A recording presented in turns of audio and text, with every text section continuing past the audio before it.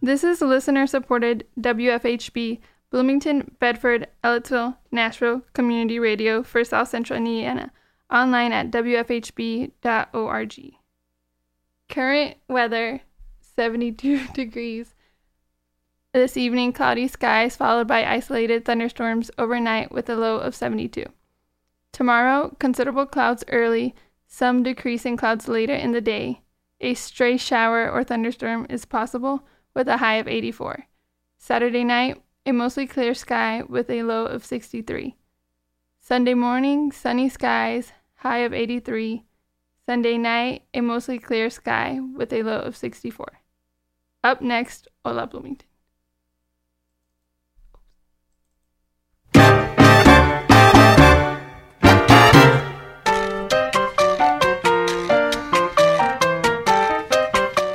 Bienvenidos a Hola Bloomington, un proyecto de la ciudad de Bloomington y la WFHB para proveer programación de noticias y entretenimiento para todos los hispanohablantes del sur de Indiana.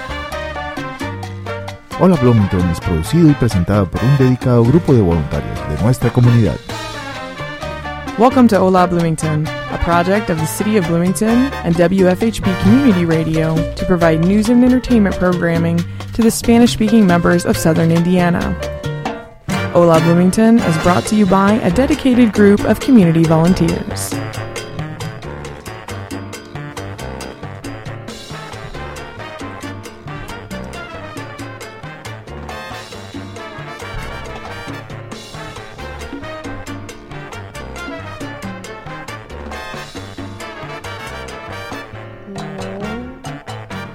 Muy buenas tardes a todos, bienvenidos a Hola Bloomington.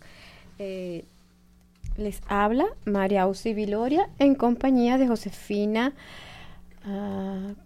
Cárcamo. Bueno, bienvenidos de nuevo a Hola Bloomington porque tuvimos un mes como de vacaciones, de reestructuración, de varios cambios que hubo en el programa y estamos regresando en este verano después de ese mes de vacaciones. Josefina, bienvenida al programa. Muchas gracias por esta invitación. Cuéntanos, Josefina, ¿de dónde eres? Yo soy de Colombia, de la ciudad de Cartagena de Indias. Oh, qué bueno. Y también nos acompaña por aquí Ricardo Bello. ¿Cómo estás, Ricardo? Hola, María Auxi, muy bien, muchas gracias. Bienvenido también al programa de Hola Bloomington. Ricardo, ¿de dónde eres? Yo soy también colombiano, yo crecí de hecho en la frontera con Venezuela. Oh, qué bueno. Tengo un poquito de los dos. Oh, qué bueno, qué chévere. Bienvenido también a Hola Bloomington. En nuestro programa de hoy entrevistaremos a estudiantes de la Universidad de Indiana aquí en Bloomington sobre sus opiniones de la Convención Democrática y Republicana y como estudiantes, ¿qué podrían informarnos sobre esta elección que va a haber este año, ¿verdad? Las invitadas del día de hoy son Yesenia Estrada. Buenas tardes, Yesenia. Hola, buenas tardes. Y Helen Rubén. Buenas tardes, ¿cómo estás? Hola, buenas tardes, muy bien. Ajá, Yesenia, vamos primero, antes de comenzar el programa de lleno con el tema de hoy, vamos a hablar un poquito de ustedes dos, de manera personal. ¿De dónde eres, Yesenia? Mis padres son de Calvillo, Aguascalientes, México, pero ahorita viven en Hammond, Indiana. ¿Y tú, Helen? Yo soy de Lima, Perú. Ok. Sí. ¿Tienen mucho tiempo aquí en Bloomington? En Bloomington yo tengo 4 años por la escuela. En Indiana tengo ya 8. Y en los Estados Unidos tengo 16. ¿Tengo 21? Sí, tengo 16 años acá. Se nota, por el acento de tu español que te criaste aquí en Estados Unidos, ¿verdad? Uh-huh. ¿Y tú, Yesenia? Igual que Helen, yo he vivido en Bloomington por 4 años, en Indiana también 8, he vivido en Chicago, en Florida, en varios lugares, pero también me crié aquí en los Estados Unidos. Interesante. Definitivamente de origen latino y ahorita estamos aquí como que 4 países reunidos, ¿no? México, Perú, Colombia y Venezuela. Chévere, dándole la bienvenida de nuevo a todo el público de Bloomington y diciéndoles que la verdad que este año como que estamos disfrutando mucho el verano porque no ha sido fuerte. Los que tenemos varios años aquí, ya yo tengo 10 años, ha habido veranos bien calientes. Este año, gracias a Dios, ha sido así como... Y el año pasado también fue muy suave. Bueno, vamos a comenzar. ¿Qué están estudiando cada una de ustedes? Yo estudio ciencia política aquí en la universidad y va a ser mi último año aquí. Oh, qué bueno. Yo estudio estudios internacionales y me enfoco en derechos humanos. También va a ser mi último año, pero estoy empezando mi maestría a la misma vez. Oh, qué bien. Uh-huh. Qué bueno. Ya dijimos, ya ustedes hablaron cada una de más o menos de dónde son, cuánto tiempo tienen aquí. ¿Qué opinan ustedes sobre esta nominación y el apoyo de nuestro gobierno a Mike Pence?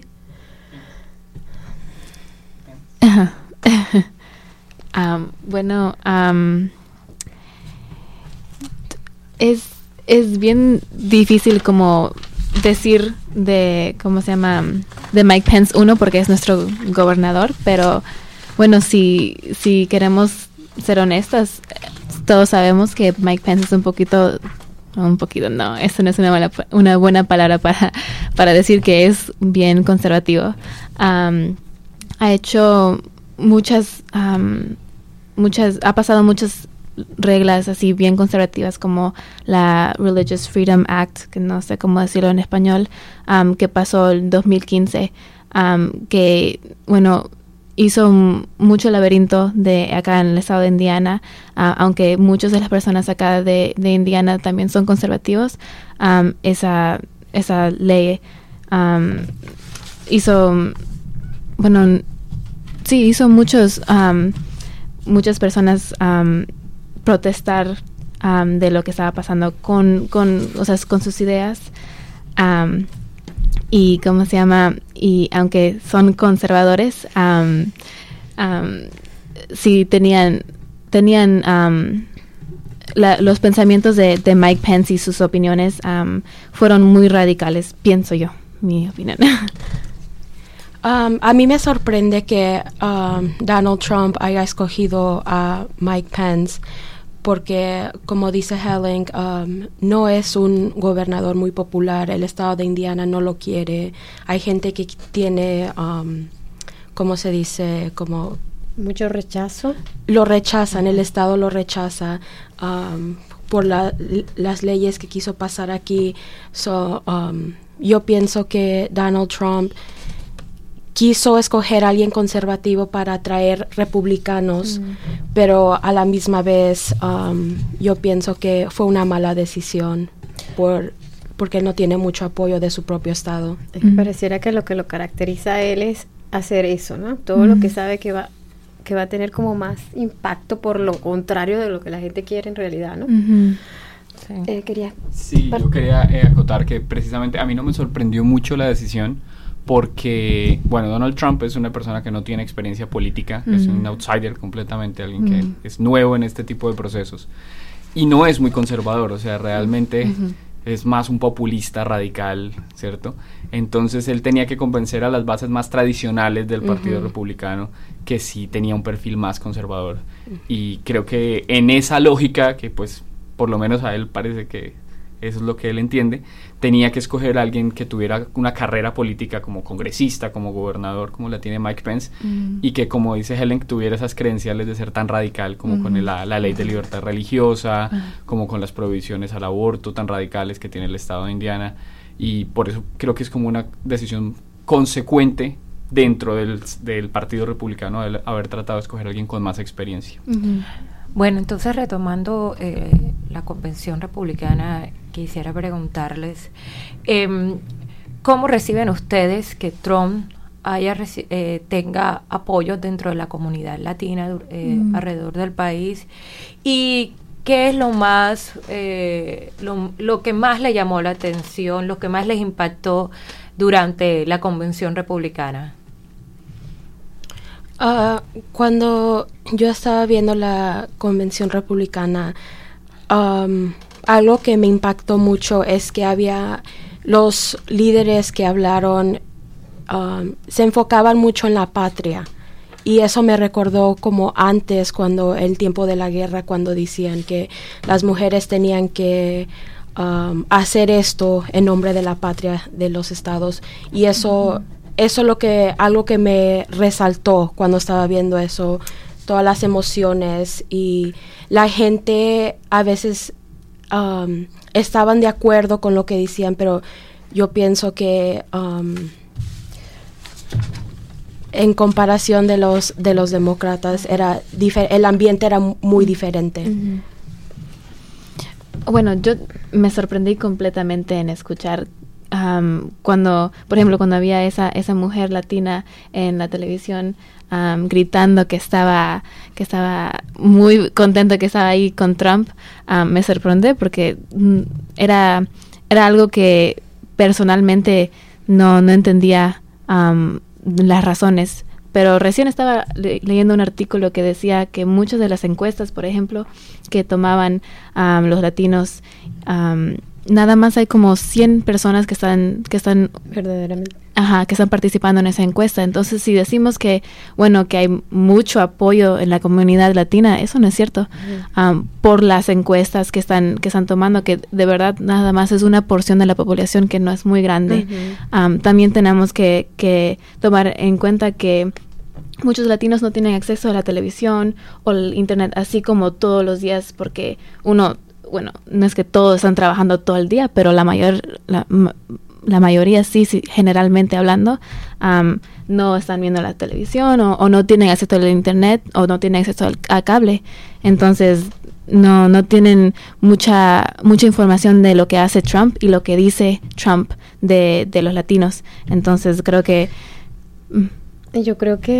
como latina, y específicamente yo de Venezuela, me encantaría poder decirle a él que se informe y que de verdad haga una vida política, porque si nos vemos en la historia de los países latinos, el que está ahorita en el más arriba en los problemas precisamente políticos y que se parece muchísimo a lo que este señor quiere hacer aquí es Venezuela. Entonces es como que los latinos vieran un poquito a sus propios países para ver si de verdad quieren eso en este país, y los norteamericanos se informaran qué está pasando, qué ha pasado en Latinoamérica, a ver si quieren eso aquí en este país. Sí. Sí, es que también hay que tener en cuenta cuál es la población que, como has comentado tú, Ellen, que está apoyando a Trump. Pues las mismas cuentas dicen que pues las personas educadas o que tienen un nivel educativo o que están más informadas en los medios de comunicación sobre la situación del país son quienes no están a favor de Trump. Y es ahí cuando uno ve cuál es la población que realmente está siguiendo sus ideas, y cuando lo ve en toda la convención, durante todos los días de la convención, todas las entrevistas indicaban que las personas realmente no tenían conocimiento de sus ideas, de sus propuestas, porque pues no había una estructura clara. Exactamente. Vamos ahora al plano ya de los boletos, la boleta de elección, ¿no? Del momento del día de la elección. ¿Por qué creen ustedes que es importante reconocer, yo creo que sería desde ya, ¿no?, los candidatos en esa boleta, y qué han hecho unos con otros para reconocer los lugares de cada uno de los candidatos que van a estar en la boleta el día de las elecciones? Bueno, como siempre somos un país democrático, tenemos que tomar en cuenta todos los candidatos y todo lo que están, todos las situaciones o los, ¿cómo se dice? Lo que están de acuerdo. Cada candidato, o sea, por ejemplo, si eres pro-life, ¿cómo se dice?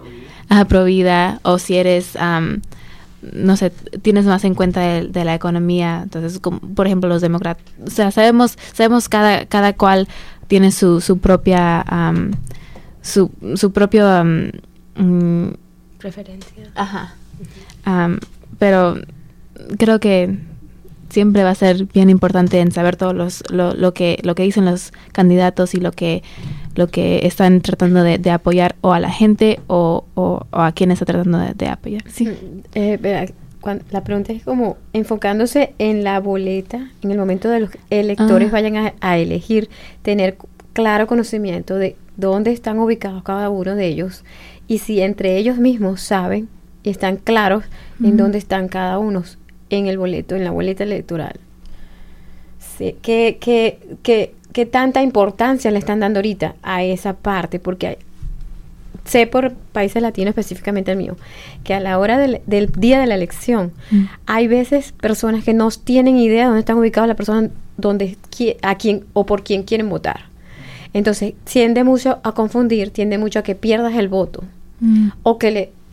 Porque en el momento que vas a votar, si no consigues, pon tú la cara de la persona o el color o la identificación del partido, pues sencillamente no va a ser dónde vas a votar, no sabes en el momento. Entonces, hay veces que hay votos nulos, sencillamente votas mal, o hasta te abstienes y no haces nada y lo depositas, pero no hiciste nada. Entonces, ¿qué tanta importancia le están dando ahorita a este punto?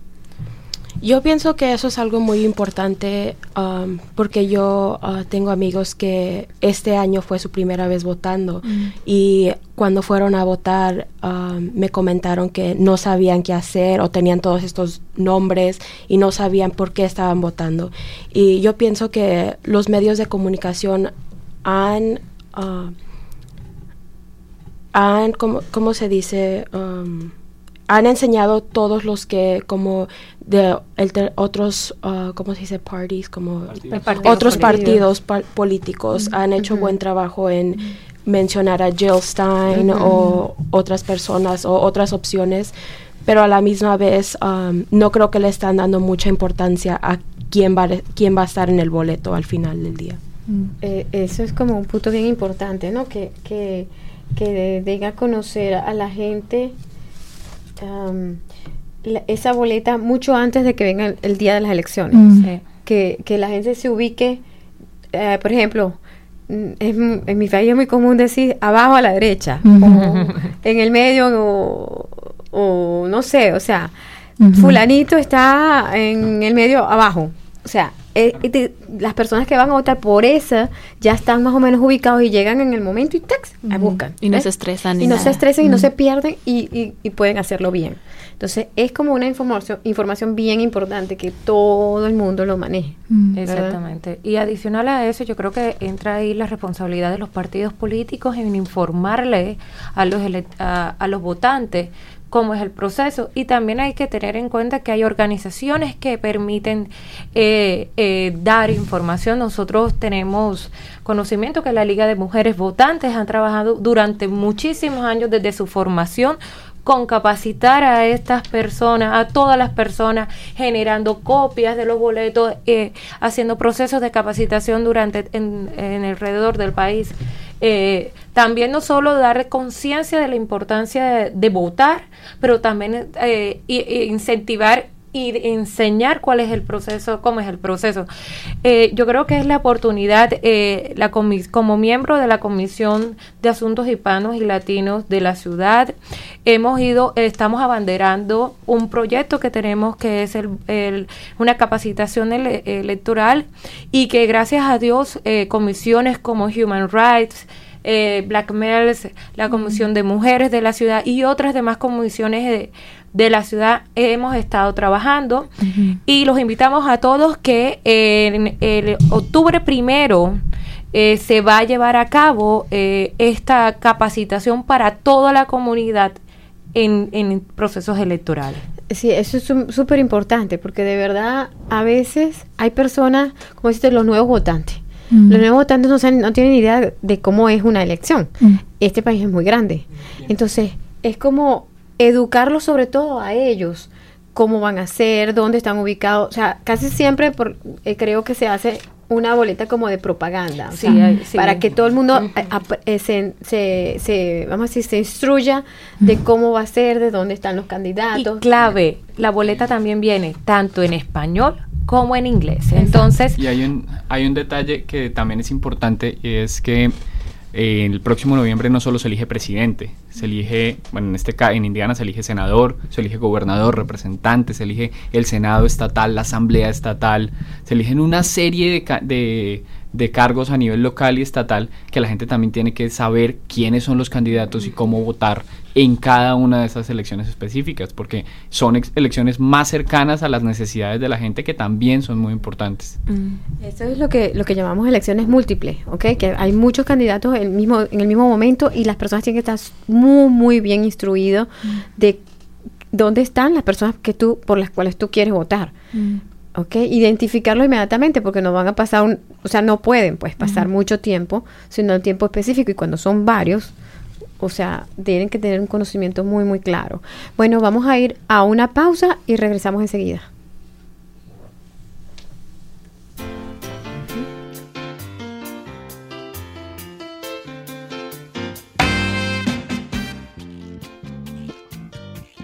WFHB y el programa Hola Bloomington agradecen el apoyo del Spring Hill Suites by Marriott en el 501 North College Avenue. El Spring Hill Suites by Marriott ofrece igualdad de oportunidades de empleo. Para más información, llama al 812-337-7772.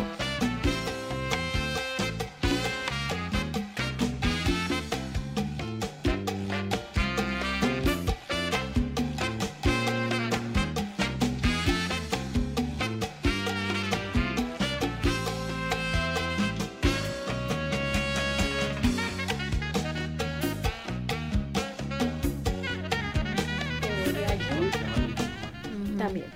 Pero yo no puedo creer. No puedo creer que sean tan tapaditos aquí.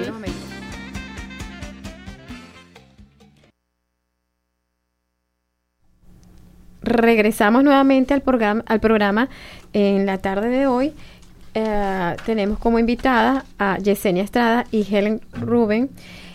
Estamos hablando de la Convención Demócrata y Republicana y de las elecciones de este próximo noviembre de 2016 aquí en los Estados Unidos. ¿Podrían ustedes dar como su opinión ahora de la nominación de Hillary y el apoyo de ella a Tim Kaine? Tim Kaine. Yeah. Sí. Bueno, yo creo que el apoyo su apoyo de Tim Kaine dice mucho de ella, habla mucho de las ganas de seguir adelante con lo que es la democracia, o lo que es el partido del demócrata. Ajá. Y bueno, Tim Kaine cuando salió en la televisión, me acuerdo que mi papá me dijo que él se ve como un señor bien lindo, así, muy, sí, muy simpático, que, no sé, como su carita, no sé, es muy alegre. ¿Cómo se llama? Eso no tiene nada que ver con la política, pero nada más se ve así como un señor. Sí, a veces la percepción de la gente frente al candidato, que es clave. Sí, clave porque a veces política. la persona sin hablar, solamente la cara como que te dice mucho, o te transmite, vamos a decir así, ¿no? Yo me acuerdo mucho de mi país cuando estaba precisamente Chávez. Primero, ya había hecho algo muy malo, que por mí ya no era el mejor candidato. Y segundo, que nada más que con verle la cara, decía, eso va a ser el presidente que nos va a representar.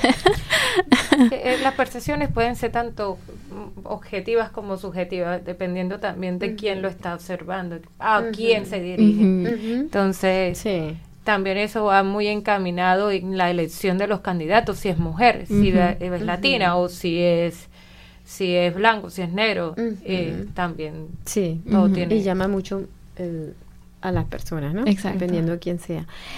¿Qué les parece a ustedes la nominación de una mujer a la presidencia de la República? A mí me da gusto porque, como te dije, a mí me interesan las políticas y yo un día quisiera estar en Washington, no sé si presidenta, pero sí me gustaría. Y es importante porque transmite un buen mensaje para las mujeres, que ellas también pueden hacer lo que un hombre puede hacer y pueden ser líderes. Eso me da gusto, y yo pienso que Tim Kaine también fue un buen candidato para que ella haya escogido. Él es querido por su estado y ha hecho buenas cosas en la educación de Virginia, en Virginia. Sí, creo que tiene buena reputación él.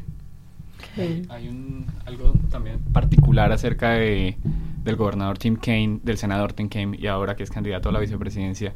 Yo no sé si ustedes escucharon el discurso de lanzamiento, digamos, de él como candidato, que tuvo sus apartes en español, porque aunque él no es latino, él estuvo como misionero en Honduras en su juventud, aprendió muy bien español, y aparte pues claramente no se le ha olvidado después de muchos años, y ha sido un gran luchador por la reforma migratoria y defiende a capa de espada la posibilidad de que millones de latinos puedan tener sus documentos y queden de forma legal en los Estados Unidos. Y de hecho, recuerdo que en una parte le preguntó a la gente, bueno, de aquí, ¿quiénes son ciudadanos naturalizados? Y era en Florida el lanzamiento, entonces claro, muchos levantaron la mano y les dijo en español, muchas gracias por habernos escogido como su nuevo país. Sí. Entonces eso dice muchísimo de la calidad humana también, como dice Helen, de un candidato que tiene toda la experiencia, que tiene toda la sensibilidad social y que, aunque no es latino, entiende muy bien los problemas de la comunidad latina y seguro que puede ser un gran aliado para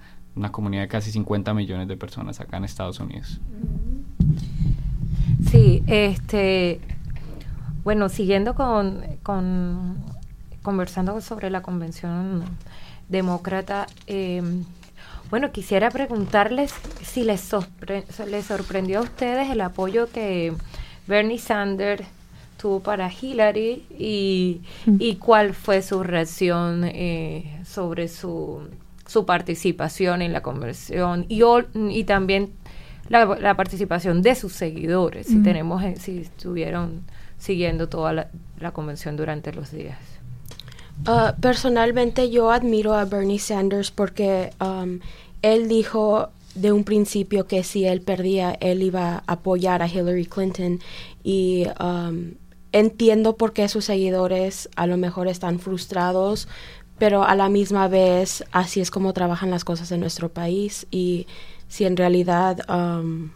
pero una cosa que sí me sorprendió es que le dio su apoyo antes de la convención y yo pienso que no quiero decir que tiró la toalla, pero fue realista en lo que pasó y mucha gente no entiende eso y yo creo que es importante que tenemos que pensar las cosas y no brincarnos a conclusiones.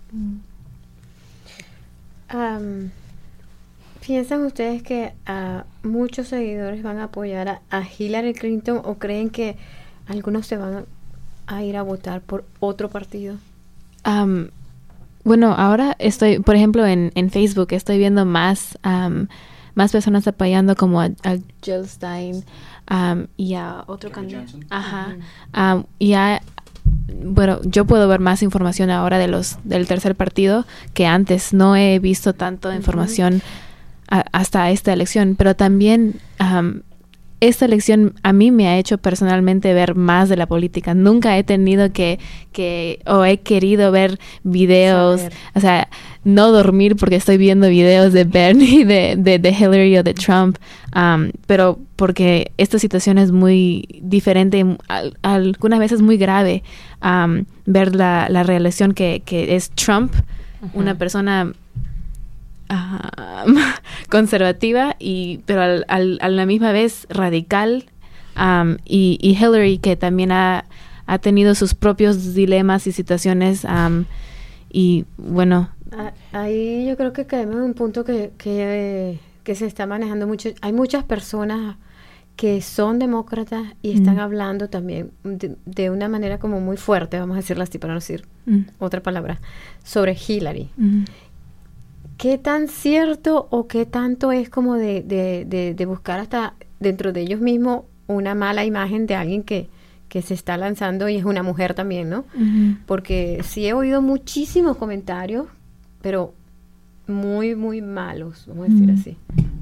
Bueno, yo quisiera decir que Hillary Clinton es la representación de lo que le toca sufrir a una mujer para poder entrar con fuerza en el mundo de la política.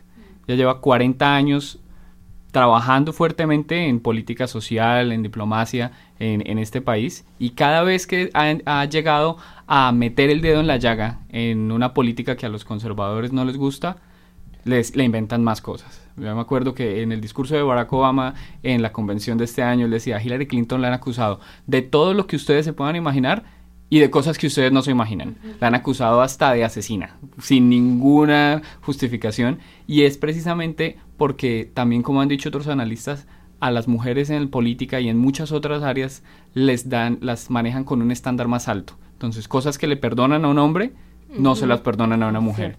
Pero ella es la demostración de supervivencia. O O sea, después de 25 años de estar a nivel nacional, desde que era primera dama, en el foco de la atención, recibiendo ataques de todas partes, y sigue firme, y está encabezando las encuestas por más de 10 puntos sobre Trump. Sí, que me parece increíble que de verdad hayan comentarios fuertes de gente de ellos mismos, ¿no? Que o sea, han pertenecido, no, han simpatizado siempre por él, pero precisamente es la mujer, es la que, como dices tú, por años siempre algo le han buscado, siempre. Entonces, bueno, ahora a la presidencia donde va, ¿no? Esperemos que bueno, que todo quede en comentarios. No, y es que si hacemos un paralelo, si comparamos entre la convención republicana y la demócrata, ¿qué ofrecieron? ¿Qué mostraron? ¿Cuáles fueron las conclusiones en cada paso? La convención republicana, en mi opinión, fue enfocada en mostrar a un candidato como Donald Trump que no tiene experiencia en los asuntos públicos, y decían que era perfecto una serie de cosas con muchas falencias, y digamos que la convención fue más como un talk show que presentadores que modelos. Y si uno hace una comparación de esa convención demócrata, donde la bandera todos los días presentaron gente latina, y no solo como la comunidad latina en general, cuando tocaban temas como la discapacidad, cuando tocaban temas como los veteranos de guerra, educación, es que era una convención estructurada donde nos permitieron que tenía un candidato.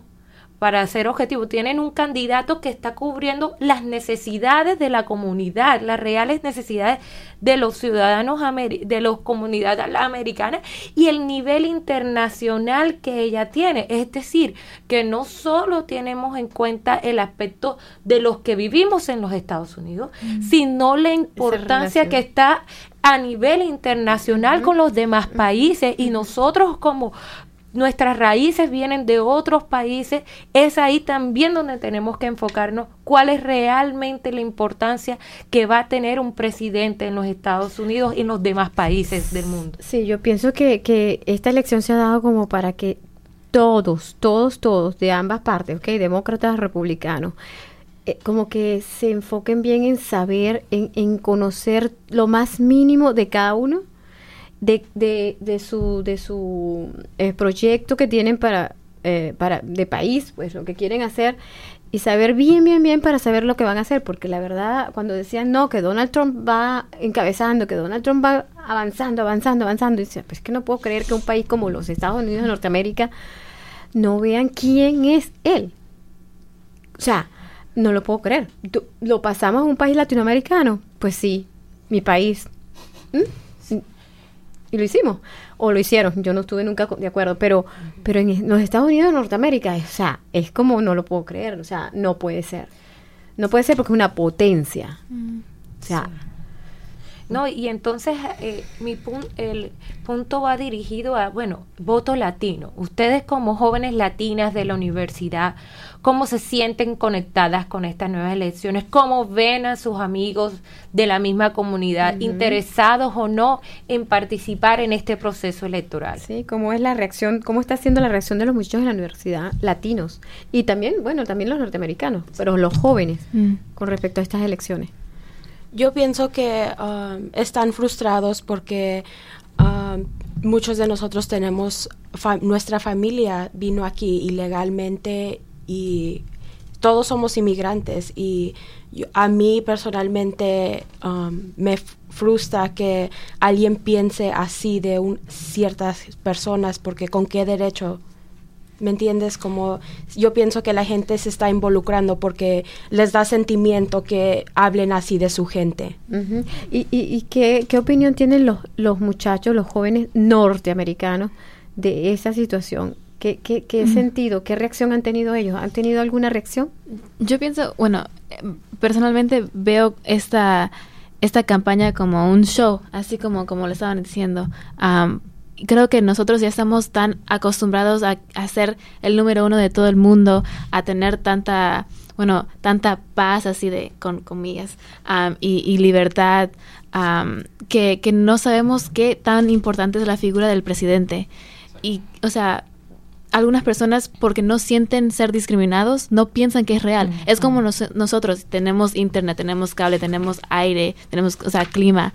No sabemos las personas que no tienen todo eso, entonces por eso que nosotros pensamos, ¿y por qué no saben esa información? O sea, si estamos escuchando Trump desde de cómo habla Trump, o sea, Trump habla de Trump todo el tiempo. Hillary también habla de Trump todo el tiempo. Entonces parecemos que no podemos escaparnos del tema de Trump, y es verdad, y a mí me frustra, pero las otras personas ni han escuchado de qué cosa tonterías dice Trump y qué cosa está pasando en el medio de todo eso. O sea que entonces tiene muy poca, vamos a decir, información hacia los jóvenes y hacia por ejemplo, esta parte de ustedes que son las universidades, o sea, son los que se están formando para el futuro. Tienen tan poquita información y manejan tan poco lo que es el tema ahorita de la política de las elecciones. Sí, hay una cosa que es muy clave, es que, bueno, las circunstancias en países como Colombia y en otros países en los cuales hay una pluralidad de partidos políticos, implica que los candidatos tienen que ejercer mayor presión en verse visibles entre los medios de comunicación, y a partir de ahí estar en las mentes de los votantes. Pero en este caso, en los Estados Unidos, tenemos 2 partidos, tenemos 2 candidatos. Ustedes han escuchado, conocen, si aparte de los candidatos demócratas y republicanos, hay otros partidos políticos que van a participar dentro del proceso. Era lo que estabas hablando tú, de que estabas viendo un tercero que te está dando a conocer, que por primera vez estás viendo no demócrata, o sea, no republicano. Yo no recién, hace muy poco sabía que había otro partido, o sea, sabía que había algo, porque cuando pasaban las noticias sí había más caras, pero no sabía de qué, no entendía muy bien, pero ya con todo lo que está pasando, creo, de esta elección, que es tan radical, tan diferente de las otras, hay más información ya para hacer entender a más gente, bueno, a la gente que tiene todavía acceso de lo que nosotros tenemos acceso, de recursos, la información de otros partidos o de otras personas. Nada más, personalmente no creo que vamos a poder tener una revolución totalmente, que un tercer partido va a poder ganar. Esta elección ya es muy tarde, parece. Pero para hacer la chispa, a lo mejor durante unos años, si se puede, o quizás. Hay un tema que hay que considerar, y es que en el sistema electoral estadounidense está diseñado para tener 2 partidos. La posibilidad de que un tercer partido gane la presidencia es mínima, debido a que si un candidato que va de tercero no logra ganar la elección en algún estado, no tiene ningún efecto final, porque no en el colegio electoral no logra ningún voto, ¿cierto? Y digámonos la verdad, ¿cuál es la posibilidad de que Gary Johnson, el candidato libertario, o Jill Stein, la candidata verde, llegue a ganar en algún estado? Es mínima. Y el problema es que en esta elección, que estamos entre candidatos normales y un candidato demente, no nos podemos dar el riesgo de elegir a ese candidato demente para la presidencia. Sí, por eso decía yo no puedo creer que un país pues como Estados Unidos de Norteamérica, que es una potencia a nivel mundial, vayan a elegir a una persona como Trump. Pero a mí me parece que es como algo también dormido, es una situación dormida. O sea, la realidad de los votantes, hay esa población en los Estados Unidos, y era una población que no había conseguido el candidato que los mostrara. Mientras tanto, no sabíamos que habían personas que no habíamos visualizado la fuerza que tenía ese grupo poblacional de Estados Unidos, no educada, con tradiciones religiosas y de otros aspectos, en las cuales ya se está viendo, y es muy bueno de cierta forma ver qué va a pasar en un futuro si ellos llegasen al poder. Y ahí está el punto en que las personas que tienen otra idea más progresista tengan que reaccionar, porque quedarse dormidos puede generar que Donald Trump sea un candidato a la presidencia. Y yo creo que es como un aprendizaje porque luego de pasar estas elecciones, pues ya es como que el alerta para las próximas, las próximas siguientes inmediatas y las demás allá todavía. Bueno, vamos a ir un momentico a una pausa y regresamos enseguida.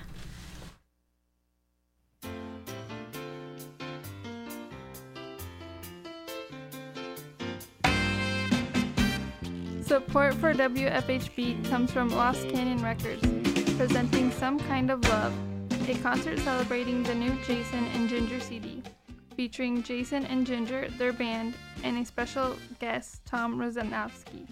Saturday, August 6th at 8 p.m. in the Bloomington, Indiana White Hart Auditorium of the John Waldron Arts Center at 122 South Walnut. For more information go to jasonandginger.com. Haberse dormido. La gente...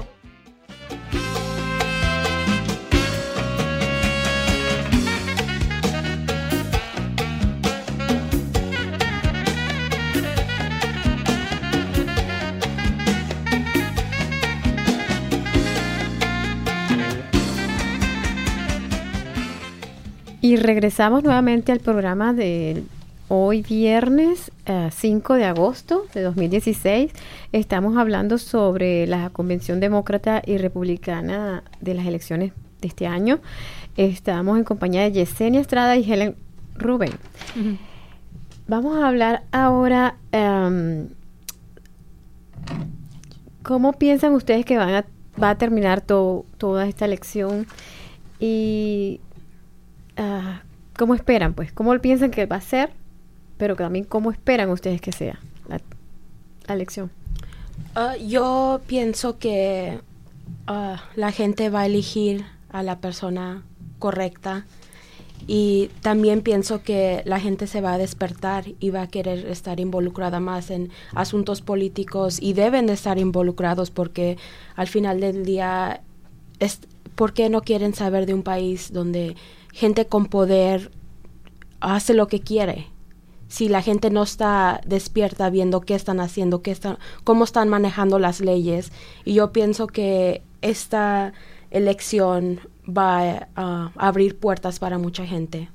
Uh-huh. Bueno, ojalá por nuestra salvación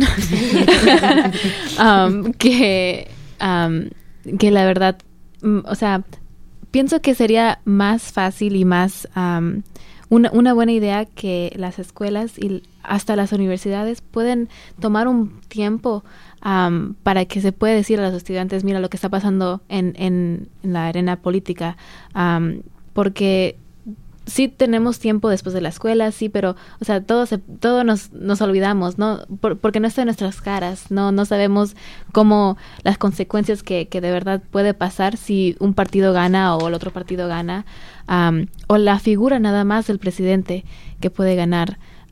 Pienso que sería más fácil cómo las personas educativas en las escuelas, como profesores, maestros, si ellos tomaran un poquito de tiempo, todas las escuelas, todas, tomaran un poquito de tiempo y decir, mira, este candidato es esto, nada más, bueno, sin mucha bias. Sin entrar en mucho detalle. Ajá, nada más decir imparcialmente eso. ¿Cómo se llama? Pero, bueno, ojalá que, como dijo Yesenia, que la persona adecuada sea elegida para ser nuestro presidente. Uh-huh. Y les quería preguntar algo. ¿Cómo creen que va a impactar el voto latino, no solo el voto latino, pero también el voto de los jóvenes en estas nuevas elecciones? Yo pienso que el voto latino en el pasado es un voto muy diverso, pero en esta elección yo pienso que el Partido Republicano no va a obtener el voto latino. ¿Y cómo piensan ustedes que los jóvenes pueden obtener más información y a la vez cómo pueden hacer ellos, o cómo sería mejor que hicieran ellos para llegarle a los jóvenes para que se informen de lo que está pasando, de quién es quién, lo que estabas diciendo tú? ¿Cómo pueden hacer los jóvenes para llegar a ellos y ellos a la vez para llegarle a los jóvenes? Creo que con la ayuda de Bernie Sanders despertó mucho de la mente de los jóvenes y de la participación de los jóvenes. Y ahora porque él endorsó a Hillary, todavía creo que, o sea, no se apaga la mente ya cuando está prendida, como les estaba contando. Yo recién quería saber más de las situaciones políticas por él y por la situación de acá, y no me voy a salir ahora que ya estoy acá. O sea, ya sé mucha información de los, aunque no sé toda, ya sé información de las personas, los candidatos.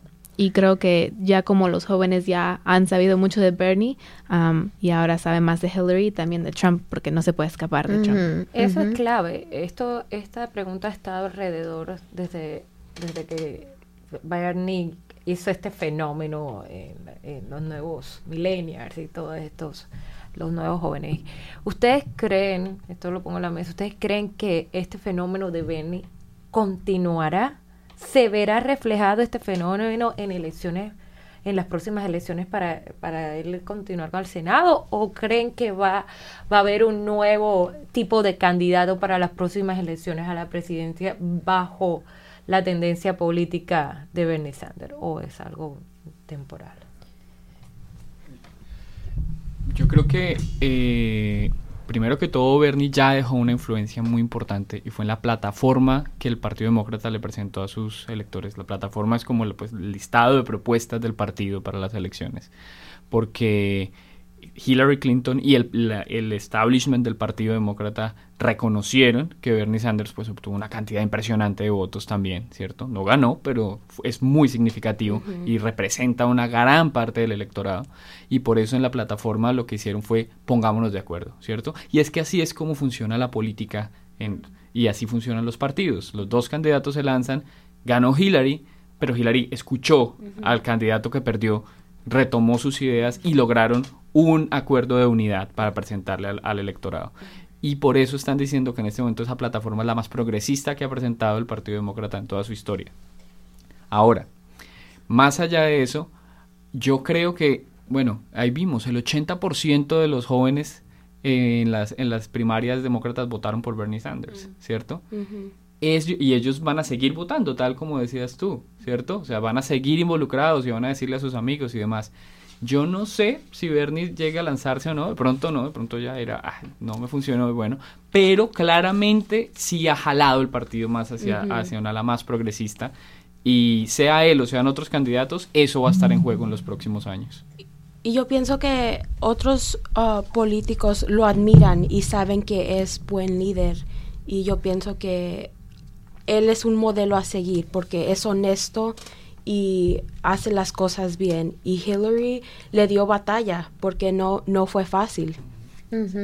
Hay un punto muy importante antes que vayamos a concluir la entrevista, y es cómo pueden hacer los jóvenes para registrarse para votar, porque lo van a hacer por primera vez. Y a la vez les pregunto a ustedes dos, ¿cómo les fue esa primera vez que votaron? Si ya han votado, ¿ok? ¿Qué pueden ¿dónde pueden dirigirse los jóvenes? ¿Cómo pueden obtener información? Es súper importante para esa primera vez que vas a hacerlo, pues. Para registrarse para votar lo pueden hacer por internet. No sé específicamente la página, pero también lo pueden hacer en las oficinas de BMV cuando obtienen su licencia para manejar o una identificación, todo eso. Es muy fácil, y yo pienso que lo más difícil es conocer a la gente que va a estar o informarse de la gente que va a estar en el boleto, pero es fácil. Sí, y también eso, para cuando te registras te dicen dónde tienes que ir cuando tienes que votar. Donde te corresponde. Y la experiencia de ustedes dos cuando hicieron ese primer voto, cuando por primera vez tuvieron la oportunidad. Como dije, la primera vez que fui a votar, sí vi todos estos nombres y me pregunté, yo solo pensé que iba a votar por esta persona, no por todas estas personas. pero aquí tengo la página para la gente que se quiere ir a votar. Es indianavoters.in.gov. So, si quieren, yo les recomiendo que voten porque como vimos este año es muy importante que estemos informados. Yo creo que en medio de todo el show que ha habido con Trump, todo está como despertando también esa necesidad y esas ganas y ese deseo de decir, bueno, yo participo porque yo no puedo dejar que fulano o esta o aquella o aquel. Entonces es despertar esas ganas, de saber también, de informarse y de participar. ¿Sí? ¿Qué recomendación así ya de último o qué le dicen ustedes a los jóvenes de la universidad, a los jóvenes que a lo mejor no están en la universidad y a los latinos específicamente, a los jóvenes latinos? Obviamente, o sea, tienen que quedarse informados. Yo estaba en México, recién vine y tenía que estar, o sea, en mi computadora 24 horas desde ayer hasta ahorita, porque no tenía internet allá, no sabía lo que estaba pasando. Sí podía ver algunas noticias en los restaurantes, pero no tenemos la misma acceso de recursos allá. Pero, o sea, ya cuando volví y estaba leyendo todas las cosas que han pasado en estos 2 meses, era como, wow, ¿te imaginas no saber nada y recién vienes ahorita? Te vas a enloquecer de todo lo que estaba pasando. Pero por eso, poquito por poquito saber, por ejemplo, por lo mínimo los 2 partidos, porque yo ni siquiera, o sea, antes de venir a la universidad no sabía mucho de los dos partidos o qué representaba los 2 partidos. Y nada más con hacer preguntas tontas así en Google, o sea, qué cosas el conservativo o el conservador, ahí comienzas a saber más y cliqueas los otras páginas y otros videos y ya vas a entender un poquito más de lo que está pasando ahorita. Bueno, pues entonces muchísimas gracias a las 2 por haber venido, por haber participado, por habernos dado toda esa información y de verdad que creo que ustedes son como una llamita que se está propagando en donde ustedes estén, ¿no? Con los jóvenes que están cerca de ustedes en la universidad. O sea, que menos mal están y menos mal a lo mejor hay otras personas más que pueden ayudar también y que pueden dar ideas para que los jóvenes se informen y tengan ese deseo pues de participar y de este año pues ir a votar, ¿verdad? Bueno, muchísimas gracias por darnos toda esta información esta tarde y bueno, de aquí a allá pues también van a ser bienvenidas si tienen cualquier otra cosa que aportar, comunicarse con la ciudad, con el programa y venir nuevamente a comunicarnos qué otra noticia tienen, ¿no? Importante que sirve para estas elecciones. Gracias. De verdad que sí, muchísimas gracias. Bueno, vamos a ir nuevamente a una pausa y ya regresamos.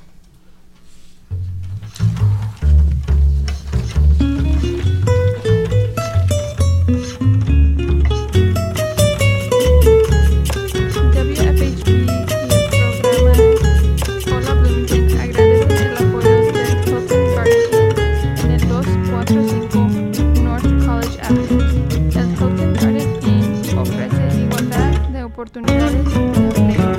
Para más información, llama al 813-315.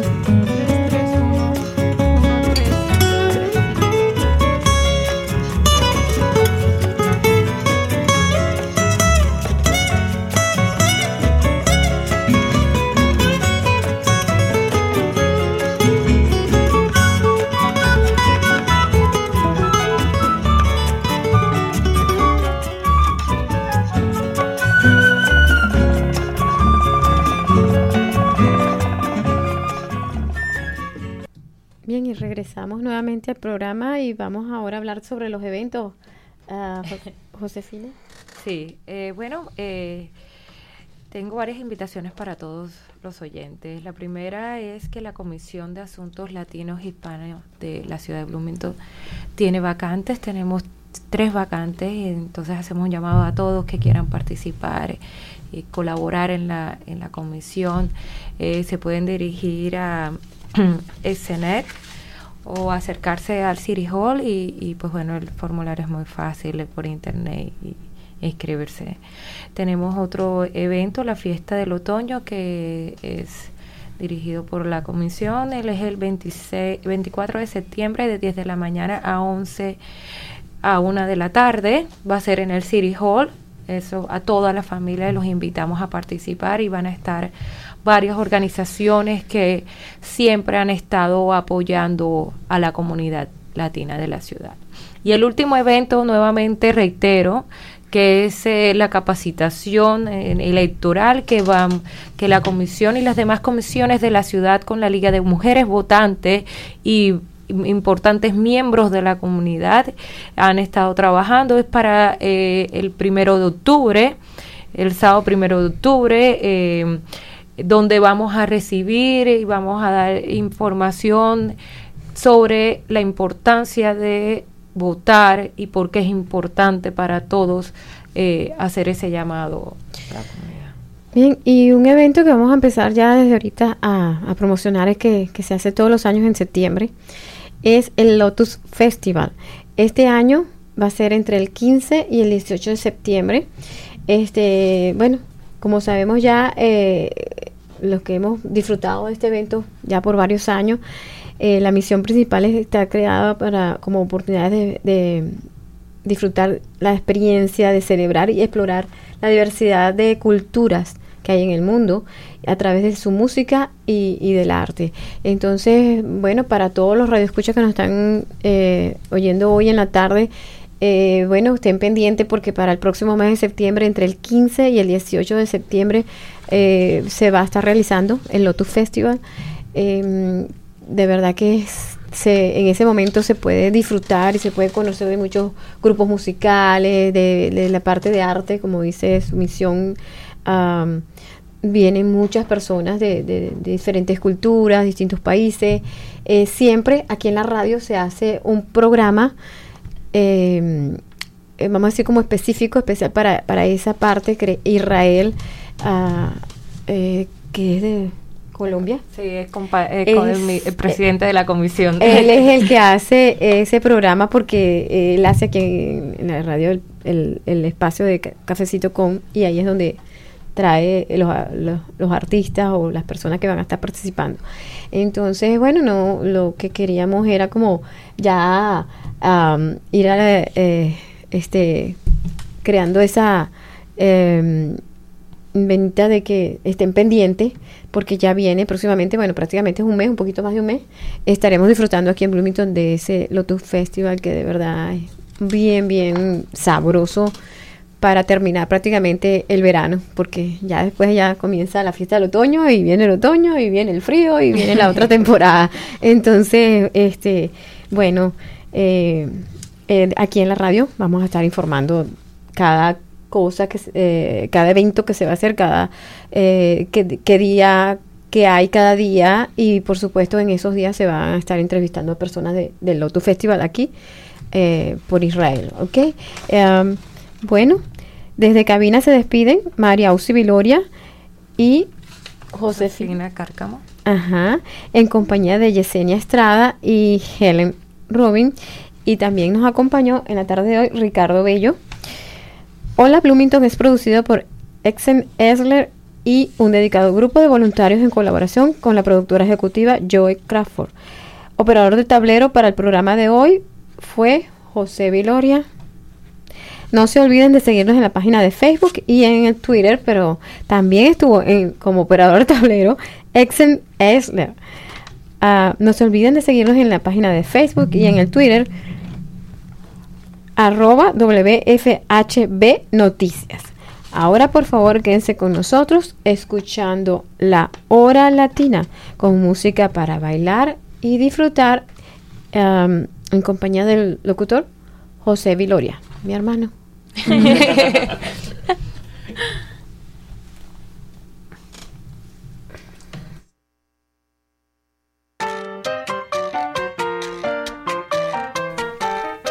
Usted ha escuchado Hola Bloomington, un proyecto de la ciudad de Bloomington y la WFHB para proveer programación de noticias y entretenimiento para los hispanohablantes del sur de Indiana. Hola Bloomington es producido por un dedicado grupo de voluntarios de esta comunidad. Para formar parte de nuestro equipo, llámenos al 323-1200 o escríbanos a hola@wfhb.org.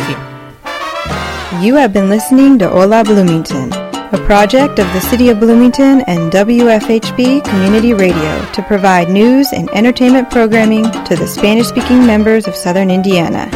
Hola Bloomington is produced and brought to you by a dedicated group of community volunteers. If you want to be part of our team, give us a call at 323-1200 or send us an email, hola@wfhb.org.